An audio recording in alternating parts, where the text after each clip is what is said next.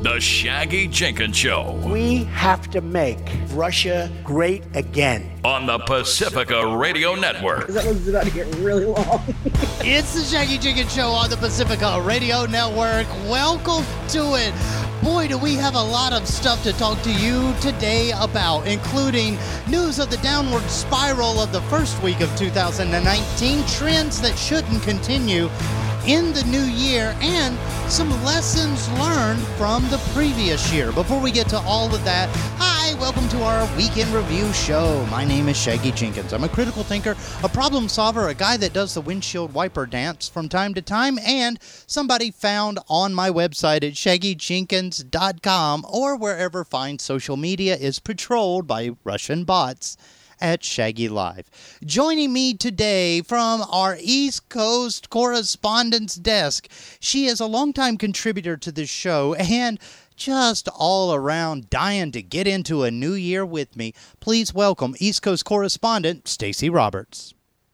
Hi. Well, hopefully, it'll be better for me with, my gardener selection.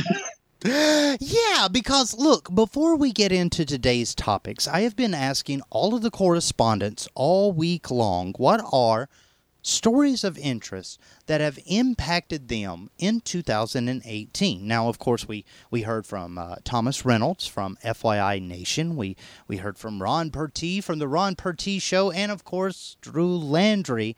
But Stacey, this is the thing. When we were talking before the show, the biggest story that impacted you did not make a headline, but honestly, it kind of should have. Let's talk about it, shall we?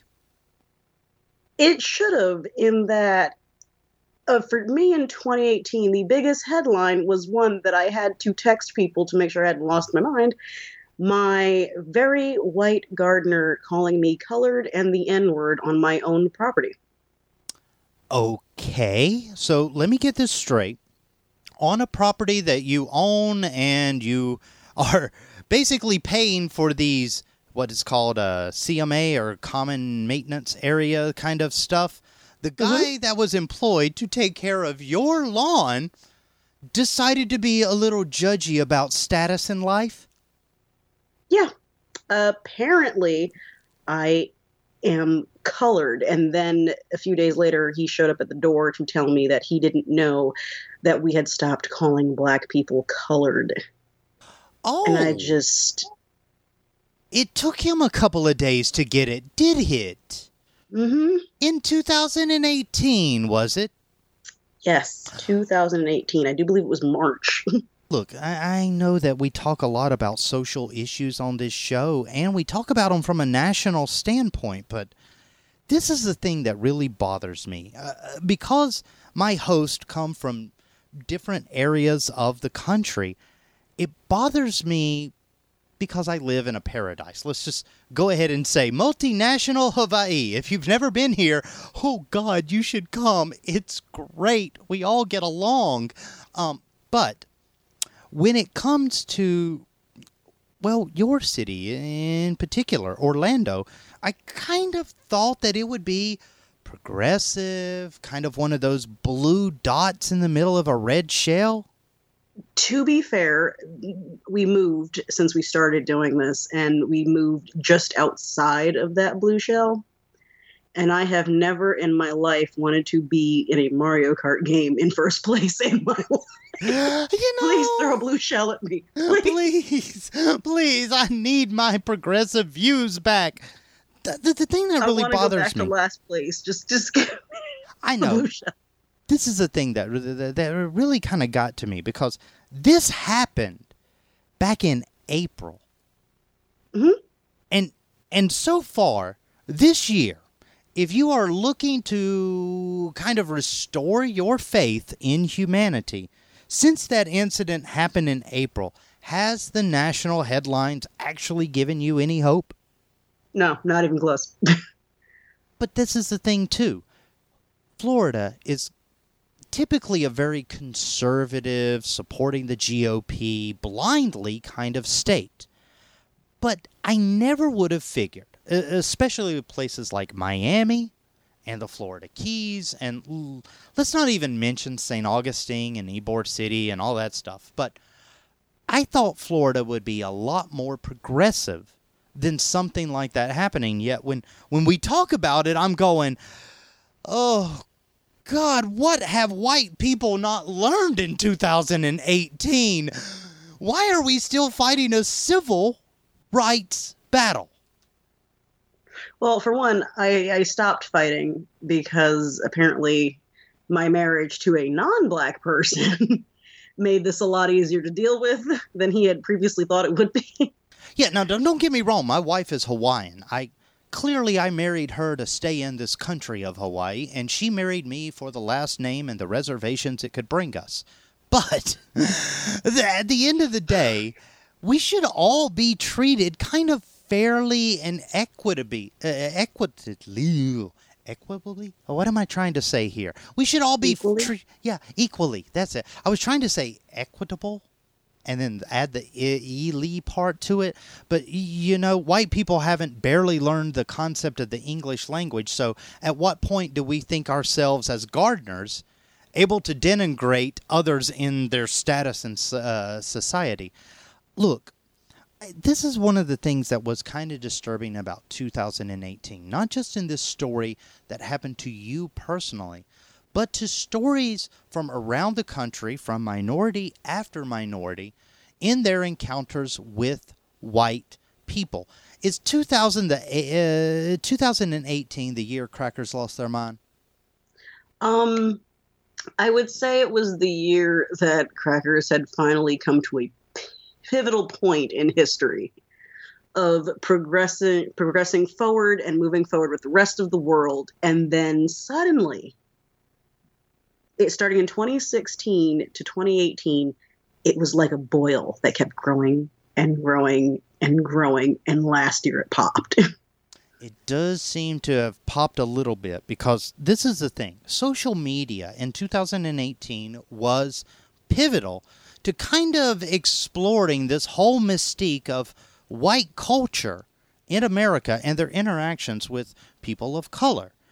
The biggest thing, and I want to bring this up as kind of one of those trends that should not be continued, and this was brought up on theroot.com, of trends that white people should stop doing in 2019. Stacey, did white people call the police excessively on minorities in 2018? Yes. If that is a question, I feel like you need to pull your head out of the ground, open a newspaper. And I don't mean even go online and read the news. I mean, go to the store, pay cash, pick up an actual tangible newspaper and read. Yeah, because around the country we had women calling the police on a black family having a barbecue in a public park. We have had white men try to ask for residency proof from minorities poolside at an apartment complex they actually lived at. And encounters such as the crazy knife-wielding cracker that I put up last night, and time again, from Starbucks to everything else, 2018 proved to be the year of paranoid white people. But Stacey, why is it? And because I'm asking this not just as a show host, but as a representative of somebody that actually has friends that work in law enforcement, why is white people's racism a police matter? Okay, so I've had this discussion plenty of times, not on air. When a minority generally has a problem, they don't call the police because, years of racism, it's a problem, but they call their cousins. And I don't know what the disconnect is here, but y'all don't call cousins. No. It's like you think the police are your cousins. And now that you've brought up all of the instances in when black people and other minorities had the cops called on them for no reason, my headline of the year is actually the other permit patty, because there were several. Oh, God. That called the police on a black girl running a lemonade stand when she actually owned a dispensary. You cannot own a dispensary and then call the police on black people for also being entrepreneurs. There is a serious disconnect here. There is a very serious disconnect here, because this is the thing that really kind of bothered me about headlines like this. Over the year of 2018, black people, persons of color, minority communities in the United States have had an increasingly difficult time existing. And one of the biggest hashtags that came out of 2018 was Black While Existing. The thing is Stacey, this trend has kind of seemingly came to light under the Trump presidency, but look, as a person that grew up as a minority, you probably have seen this kind of instances so long, and is 2018 the year the rest of the country actually felt your pain? I want to say that the country felt my pain, but it didn't happen because my incident didn't get reported. Other incidents didn't go reported. And so we're out here suffering in silence when it barely makes the paper. You know, this is the thing that really gets me, too. As long as we're talking about stories of 2018, ones that make the paper and ones that don't.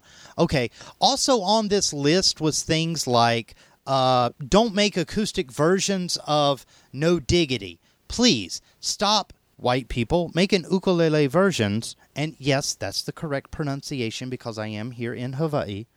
Ukulele. Please stop making versions of hip-hop and R&B songs to that. But this is one of the big trends. And I don't know if I'm guilty of it, being a Caucasian, male, cis, normal host of a radio show. I don't know if I'm guilty of this. But in 2018, Stacey, white people decided overwhelmingly through mainstream media to start talking about what is and what isn't racist. And I'm going to go ahead and say, if you are not a person that is actually a victim of institutionalized racism, and in fact that you have the same complexion as the proprietors of said institutionalized racism, you really don't get to weigh in on whether or not it exists. What are your thoughts? Okay, I feel like I have this discussion we have this thread every single day. There's understanding and being an ally, and then there's in the same breath telling me that having dreadlocks is not cultural appropriation and people should be allowed to wear their hair from these same allies, when I have been told that my hair, the way it just grows out of my scalp, is unprofessional. Okay, hang on real quick.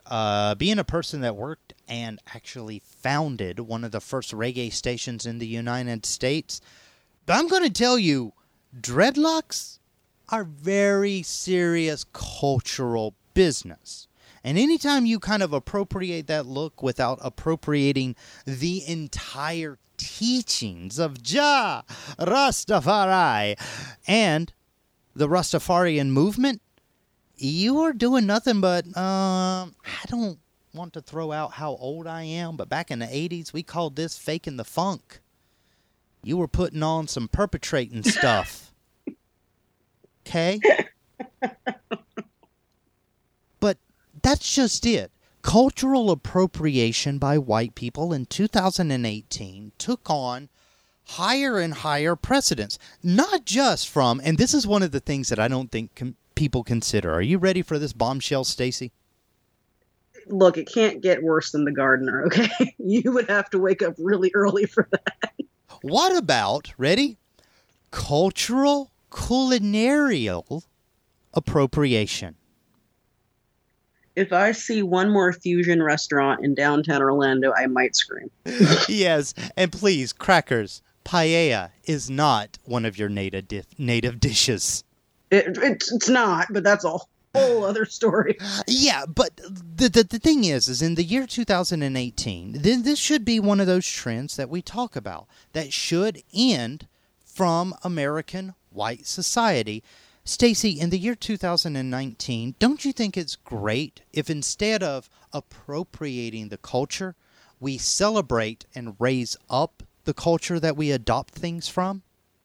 Oh, that would be great, but that would require the status quo in this country to shift to equality instead of being this horribly one-sided, very unseasoned and bland narrative that I get to hear every single day. Right. I mean, because, look, I'm just going to be honest. North Carolina, the home state that I'm from, which is one of the five major barbecue families in the United States, North Carolina, your style of doing pork is West African in nature. I mean, I'm West African. Yeah. Also by nature.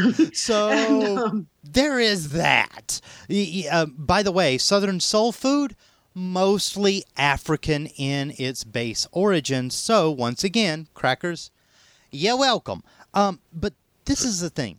In 2018, not only did overwhelmingly Caucasians engage in cultural appropriation, but also cultural and racial exclusion. Stacey, I have to talk about this trend. In 2018, it was very, very evident that only white people thought they loved America. Is that true? No. That is not even close to true. I mean, there are, not that I've actually seen too many of these really proud good old boys around here in the red counties in Florida ever look at a natural history museum or an actual museum or even crack open a textbook about people and anthropology. But if you go to, say, a Civil War museum, you will find black generals. If you go to any museum, you will find plenty of minorities, Native Americans, you will find black people, you will find Asians, all fighting for America. Yeah, look, as one of those people that had some great involvement this year with the Nisei Veterans Center, and if you've never visited it, hey, aloha, it's located on the beautiful plush Valley Isle of Maui. Come. See the Nisei Veterans Center, because there I learned about the Fighting 442 and 100, the Japanese descendant internment camp prisoners who were enlisted in World War II that had bravery exceeding other battalions. The Fighting 442, or the Go for Brokes, who were all Japanese in origin, fought harder than any American Pacific force. In fact, they were the guys that you wanted to hear if you were in the Pacific Front. You wanted to hear that the Fighting 442-100 was on its way to save you, because they gave all. And the tapestry of American history, when you really look at it from the outsider perspective like we get over here in the 50th state, you really start to see that if America wants to claim a single race as being responsible for its greatness, it can't. And it never will be able to. It won't. And every marginalized group is always going to feel that way. And the thing that's really awful is that when you have these discussions with people around you, they won't admit it. They will just ignore every single example. And they love to tell you, oh, give me an example. Oh, that's just one. So then you give them two. And you end up in this really bad cycle of just spitting out more information with none of it sticking. And that's the thing that really should stick from the year 2018. Because the final item on this list that we're reading kind of loosely from on the route, it has to do with how Caucasians, such as myself, fear discussions of race and rights in the United States. I'm going to ask you, East Coast correspondent Stacey Roberts, Gentle Stacey, you're going to have to be the one to answer this question for me today. And I that's apologize. Because this is the thing that I have to ask. Does talking about race actually create racism? No. Not willing to listen to discussions about race creates racism. That's the thing that always gets me, though, because crackers, y'all know who I'm talking to. Caucasians, white people in America are typically very afraid to talk about other races. And this is the thing. As a Southern person, growing up in North Carolina, you know exactly what I mean. If you have a white family, you have heard them talk about somebody else in a public space, in a restaurant, about one of their coworkers, and if they were differently skinned than you, when that conversation got to their race, it was a whispered word. And I'll give you an example.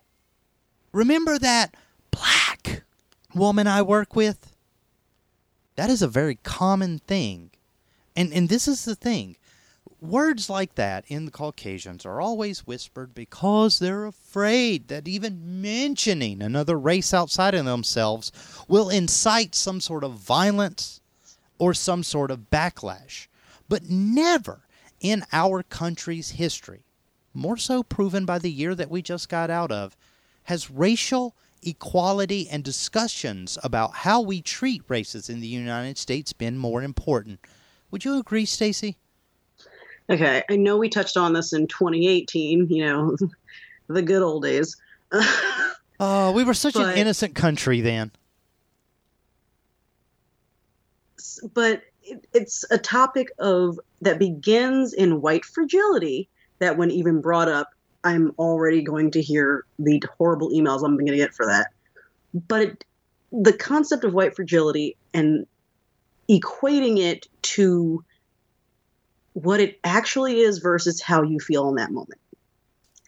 It does not mean you have not faced struggles, you have not had barriers, but you have not had a specific barrier being institutionalized racism. That has not been a fight that you've had. Not that you haven't had your own challenges. But this particular hurdle, you've never even seen. That's the thing that kind of marks all of our discussions about race in this country. Not only are white people the only ones that thinks that they can, quote-unquote, love America, it seems that they're the only ones that want to recognize kind of commiseration of struggle. Would you say that? Yes, I would. Even when you bring up a topic of race, it's immediately met with anger and hurt feelings, and then you get argued with. They will deny, explain, minimize, withdraw. And it only repels the challenge to a life that you know and challenge your entire life experience in that, hey, my personal favorite, someone else has it worse. Yeah, minorities.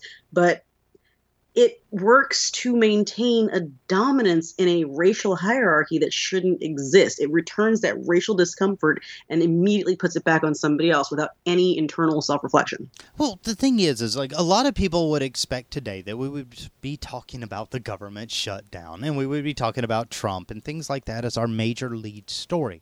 But as we're reflecting on the year that was, going into the year that is to become, I think it's very important that we need to realize certain issues in the United States have not been openly embraced in conversation. And one of those reasons why is kind of the white fear of talking about the elephant in the room makes more elephant. But that's not necessarily true ever, is it? No, it's not. And it's not saying that one elephant is better or that one elephant is worse. It's just that it's a different elephant. And for some reason, the concept of the other outside of the normalized American white experience is invalid because it removes a certain sense of superiority and a reflection that, hey, maybe I should be doing something and instead of just benefiting from it. In that not saying anything, you're complicit with the same problem we're talking about. And owning that is not something anybody wants to do. That's one of the things I was about to raise there, because when it came to complicity, right? The actual just saying, well, that's the way things were always done kind of narrative. In 2018, people more so than any other year that I can know in my lifetime, which is substantially longer than yours. But I have never in my life seen kind of this whole denial that things are what they are. And in 2019, I think it's time that not just white people, but all people kind of take a step back and look at things more realistically. Well, it's interesting because now that I'm in the South instead of from, the glorious state of New Jersey, it's weird. You get the Southern pride. And if you look at what Southern pride is traditionally, it is racism in that you are better than people using the coloreds only fountain. But now in 2018, when we've moved past calling people coloreds, Gardner, looking at you, it's now, we're not racist and everything's an even playing field and I'm not racist. So that narrative has changed amongst the Southern pride, but they won't do anything about it either. So there's a disconnect in that they know and still won't do it. Yeah, and that's just the thing. Knowing something and doing something are completely two different creatures. So when we come back, we'll talk about boundaries to set this year and what is the latest happening with this whole stupid DC shutdown. Stay close to us. It's the Shaggy Jenkins Show.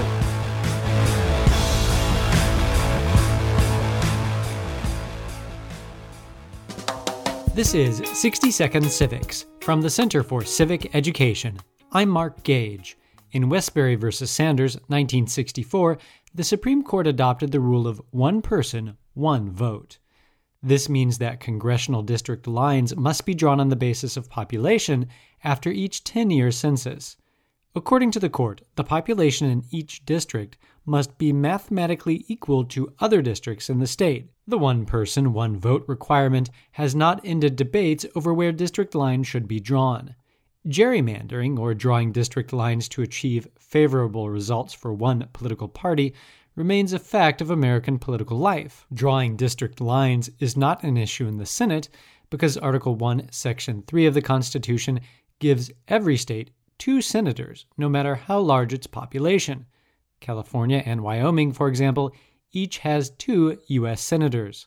In 2015, California had a population of about 39 million, and Wyoming had a population of about 586,000. Thank you for listening to today's episode. Music by Cheryl Engelhardt is provided by musicalley.com. 60 Second Civics, where civic engagement only takes a minute.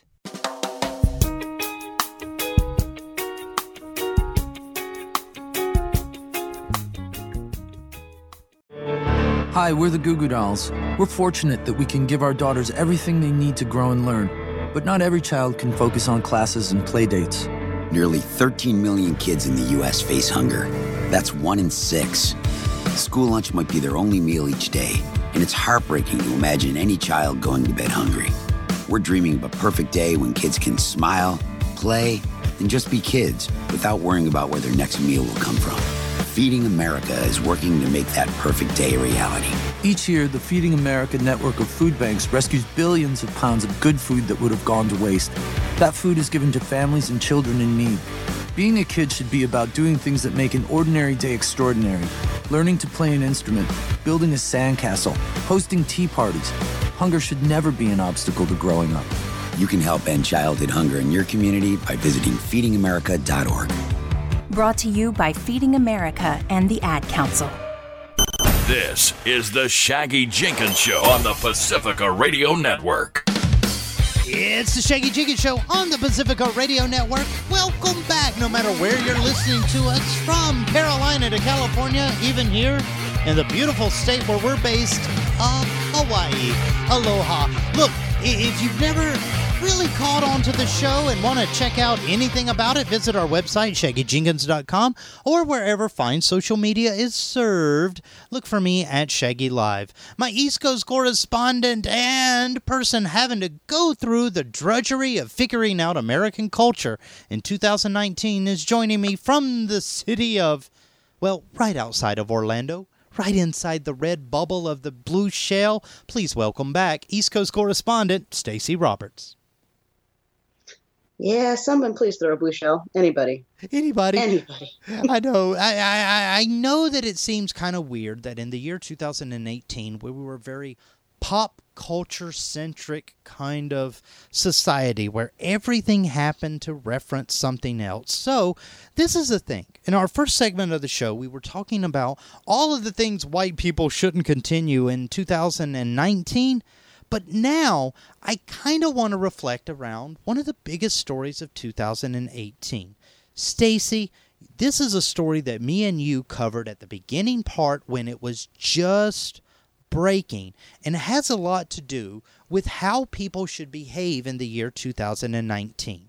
Let's talk for a second about the implications and lessons learned from 2018's Me Too movement. What are your thoughts?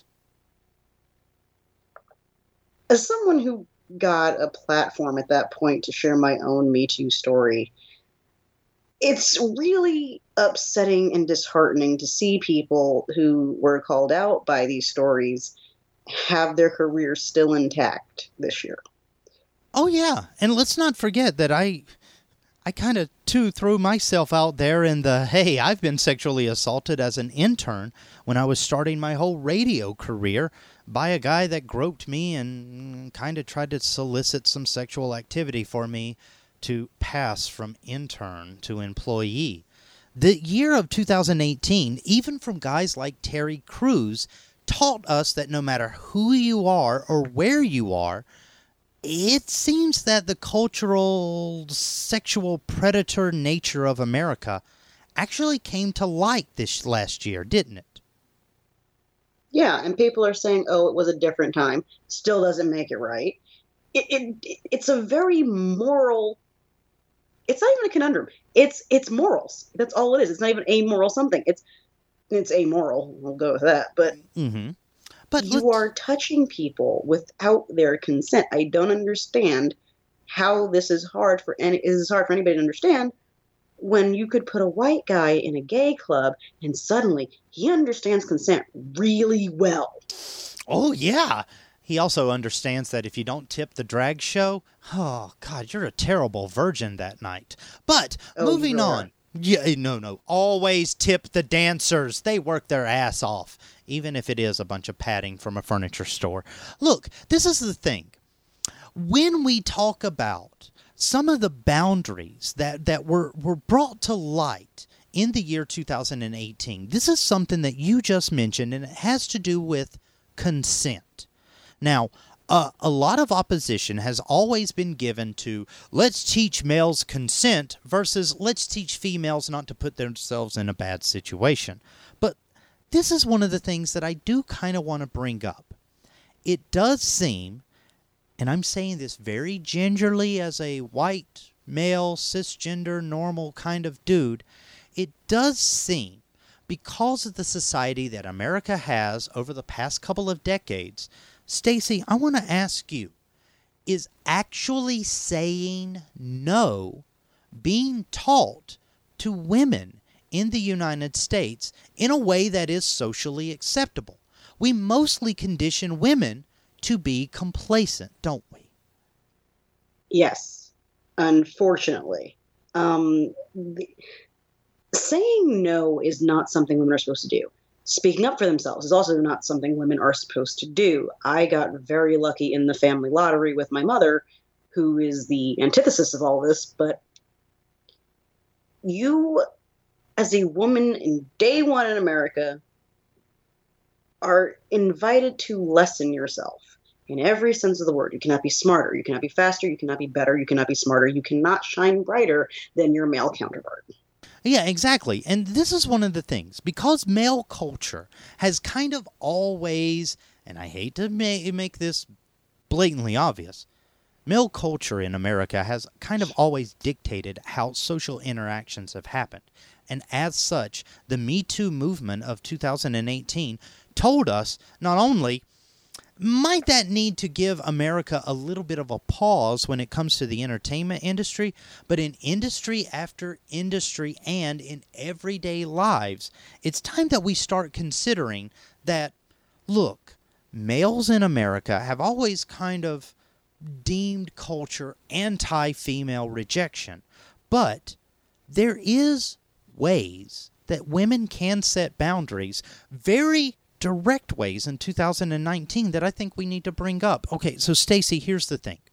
Because 2018 taught us that consent was important, and let's be honest, female culture in the United States is typically apologetic to male culture in society, I'm going to say that one of the first big rules when talking about boundaries and consent in 2019 needs to be women stop apologizing for a no.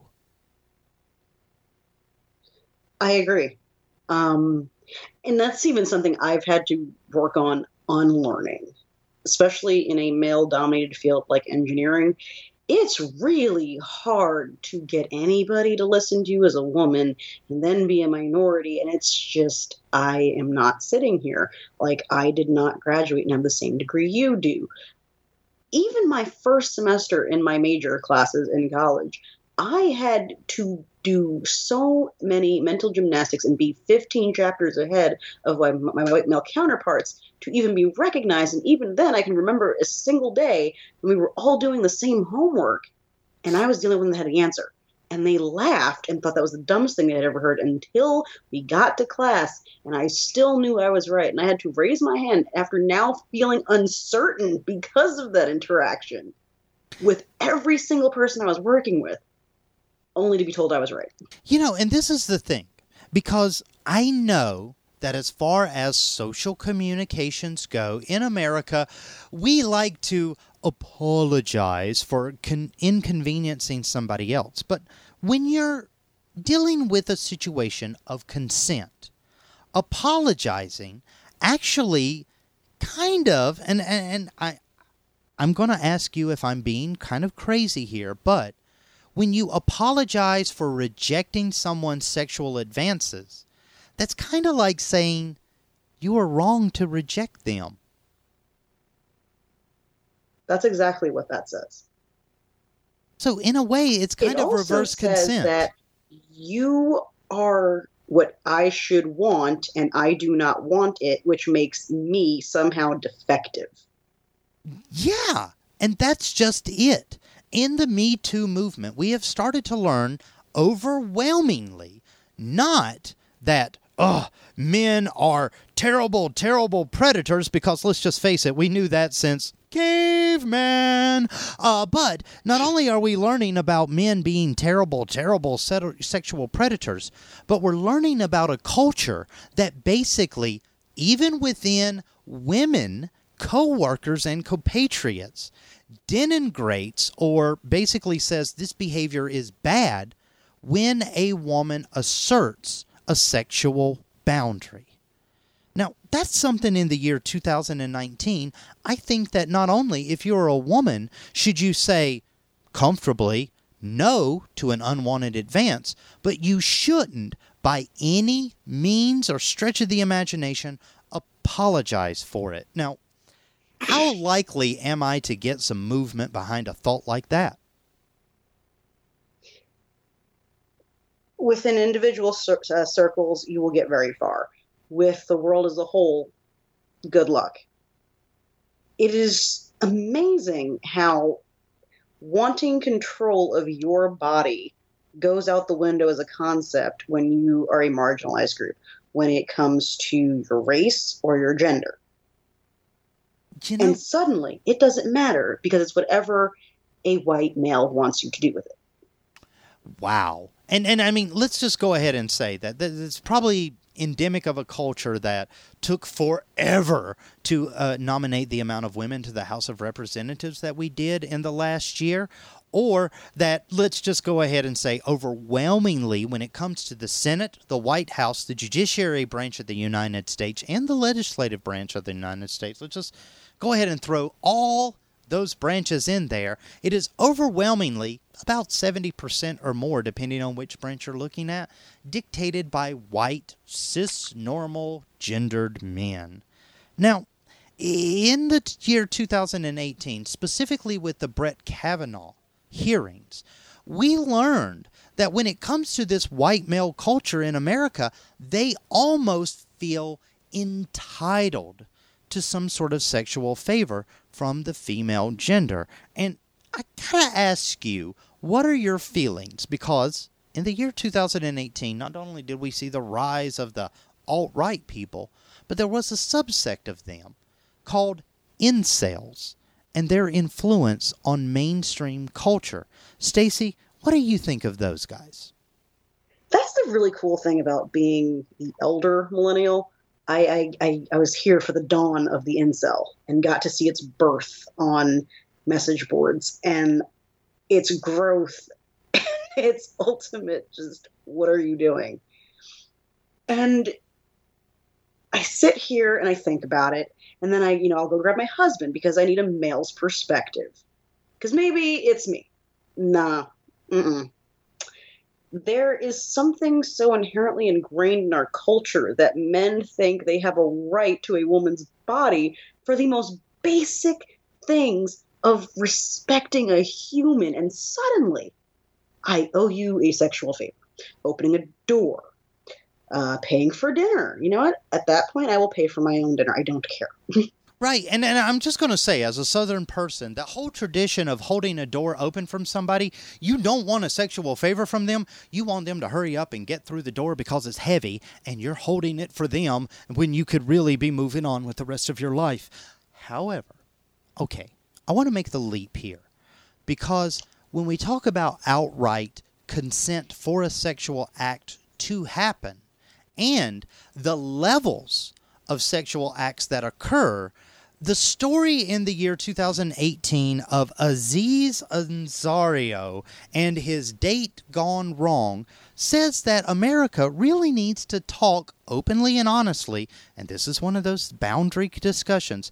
Stacey, in the year 2019, do we actually need to talk about what we do and don't want in the bedroom more honestly after initial consent has been given? Yes. But that comes not necessarily just as a culture, but as adults. In America, we're still stuck in the 1950s with sexuality, and that you do not discuss it, you do not talk about it, and it's something to be ashamed of.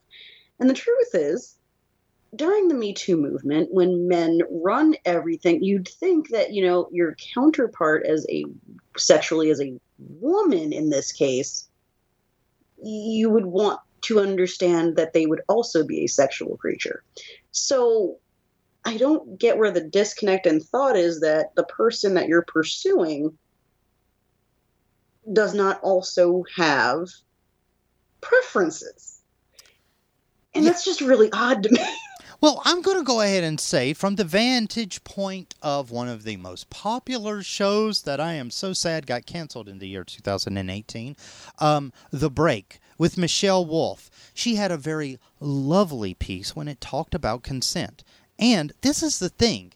I think, in some small way, and this is me being hopeful here before we move on to the next story, Stacey, was 2018 the year that men at least started to wake up to the idea of giving women a choice is sexy? I wish it was right now. But the thing is, you would think that someone not being into you would be enough to make you not wish to pursue it. Because generally, with humans, you both need to get something out of it. I mean, this is how politics works. This is how businesses work. You need to both come away from the experience having won something. This is not even winning. This is just destroying somebody. Exactly. Just so you can get your rocks off for like 3 minutes and then you're done. Oh, and that's just it. I understand how imperative that it is that people maintain some sort of sense of modesty. America, you're very, very prudish, by the way. But I understand that. However, I don't understand when it comes to male culture, the culture that I'm going to represent in this argument, why is it so wrong when somebody sets a boundary and tells you these are the things that will give us mutual enjoyment and these are the things that won't? Because this goes back to our first conversation, in that it makes them uncomfortable, in that something they could want is not what everybody wants. Okay, well, let's move on to another story, because speaking of things that make me uncomfortable and something I absolutely do not want, I kind of want to talk about this mysterious story this week of the Supreme Court, a foreign company, and Robert Mueller's investigation into the Trump-Russian investigation. Stacey, I just want to ask a real kind of loose question. Is there a chance that the special prosecutor of the United States is trying to subpoena a picture of our president's penis? Do you have any idea how bad I want to say that it's not possible right now? But that would be a lie. The sad thing is, it's very possible, it's very real, and I don't understand why this is a topic in America, in prudish America, and nobody's disgusted on the Republican side. Yeah, okay, so this is the thing. When it comes to the Mueller investigation and the kind of mysterious stop or pause into the subpoena behind this foreign company and the information that the Mueller team was looking for, there is speculation that some of that evidence could involve nude selfies from the President of the United States. Now, at what point of your country, I'm looking at you, Brazil, at what point, oh, actually you too, Italy, at what point of your country does the sexual escapades of your leader actually tie in to the corruption of your whole democratic processes like this, Stacey? It is the end of democracy. It has been the end of democracy when Trump won the presidency in 2016 and then went on to say that he had won the majority vote.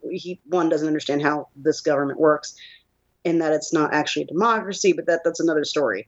But in that we have representatives that voted them in and did not necessarily align with the voters that they were representing. And no, we didn't want you. We actually showed up to the polls and said we didn't want you.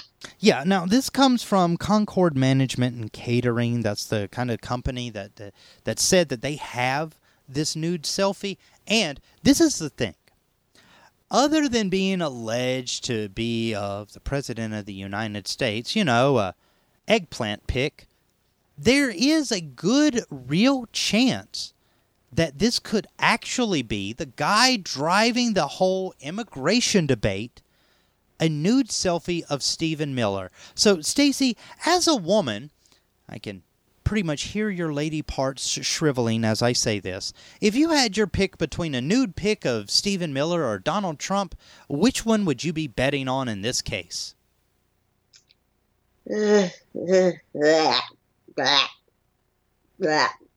That's disgusting. Ladies and gentlemen, that's the sound of a woman's soul dying. Okay, I am an elder millennial. I have seen selfies. I know what lighting is like. I know that the bathroom has the best lighting for a selfie. I also know that there are 3 kinds of selfies. There's the face selfie that you can do with your own arm. Smile, looks great. Change the angle of your face. Hide your double chin like I do. Full body selfies and close-up shots. But the picture isn't described as any of these things, but nude. Oh, I know. And now, unless there's a full body shot, there is only one close-up shot that you could possibly get while nude. And according to Stormy Daniels, it would have to be very, very close. Okay, but this is one of the things that was filed by the lawyers of this whole case. And they said, from the Concord side, quote, Concord argues again argues that the special counsel has a make-believe case, and the opposition is likely fruitless, but object we must both for Concord and every other defendant to whom the special counsel believes the laws and rules of the United States no longer apply to his novel adventures. I'm thinking these guys bought the Alex Jones ticket. What do you say? They did. I am amazed that this exists. I'm amazed that it took this long because nobody saved it. Although I understand why you wouldn't save it. I do. I get that. Oh, I do too. However, I don't want to see the really bad self-tan close-up nude photo in question. Neither do I, but there is a precedence for this, because as long as we're talking about novel adventures, can we go ahead and say that 2018 was the year that we very honestly as a country had to come together and say, look, something is not right with this administration. Nude selfies aside, evidence mounted in the last part of the year that Donald Trump put himself out for sale. And Stacey, the biggest lesson that 2018 taught us was that the President of the United States, as a candidate, asked for foreign help and influence in an election to secure our highest office. And we're still dealing with that, aren't we? We're going to be dealing with that for a very long time. This kind of fallout doesn't just happen. It bubbles and it festers and it becomes a huge problem and it trickles into every part of our country, and it gives us sort of a septic shock in that we're not in a position at that point to heal ourselves. Well, see, this is the thing, because according to a lot of political analysts, there is going to be decades of healing to come from these actions over the last couple of years. But, Stacey, in 2019, a columnist from The Hill to Newsweek to Time Magazine, and everybody is predicting this is the last year of a Trump presidency. And I'm going to ask you, going forward, do you see any predictions of the one breeze or sneeze that brings down the House of Cards this year? Before this administration, yes. I could easily give you some very singular things that could have done that. Now, not so much. And I say that living extremely close to Alabama. True, because this is what was brought up right at the end of the year with the last filings from Mueller's camp that we should all reflect on. And I'm going to let you have the final thoughts on this one. Ready? Donald Trump actively, through representatives and directly through his own actions, solicited the involvement of a foreign government to help him win the highest political office in the United States. And he should not, under any circumstances, be allowed to get away and establish this as a political norm in our country. Thoughts? In the same way that America likes to be prideful, in that we are policing the world and we are a moral compass, which we should never be. And up until this administration easily could say that the president was leader of the free world. The precedent you're setting is that the leader of the free world is going to use a foreign power to get to where he is, and that is corruption at its finest. And this year, there's a good chance that, especially after next week when all the deal making is done, which, by the way, what did you think of that image of Donald Trump printing out a meme and putting it on the Situation desk this morning? Or yesterday, yesterday. You do not print out memes and put them on the desk. You do not print out memes of yourself and put them on the desk of the Situation room. I did not think this was something I had to say out loud to a grown man who holds the highest office in this country. When everybody sent me that picture, I thought, oh, hashtag Photoshop. But because hashtag out loud, it shouldn't be something that white people do and say in the year 2019. I'm just going to say that I distinctly thought that it was some sort of error. But when I went back to the live recordings from MSNBC and saw the poster there, I'm going to say that 2019 is the year that this guy does not survive the political process. I would like to agree in that that's not the only selfie of him that has come up this week. And obviously. I'm kind of excited. Yeah. Well, okay, going into the new year, and we've got about, I don't know, I'll give you 30 seconds for this. What is the biggest news that you're excited for? People not touching my hair without my consent anymore, and more selfies of the president that he didn't think anybody was going to see. Ooh, those are good ones. I'm going to go with my biggest prediction this year is a Watergate scandal, or Watergate-like scandal, so big that we forget the name of Watergate and come up with a new name for it. Oh, you're just asking for an all-in pay-per-view fight. I'm here. Oh, God, I know. Well, Stacey, it's time for us to go. Where can people find you online? You can find me online at Stacey Roberts Orlando on Facebook, which is probably the fastest, easiest way to get to me, or you can email me at staceyrobertsorlando@gmail.com. Yep, and until next time and next week, hey, have a happy and safe 2019. Love you, mean it. Get in, bye. We're out.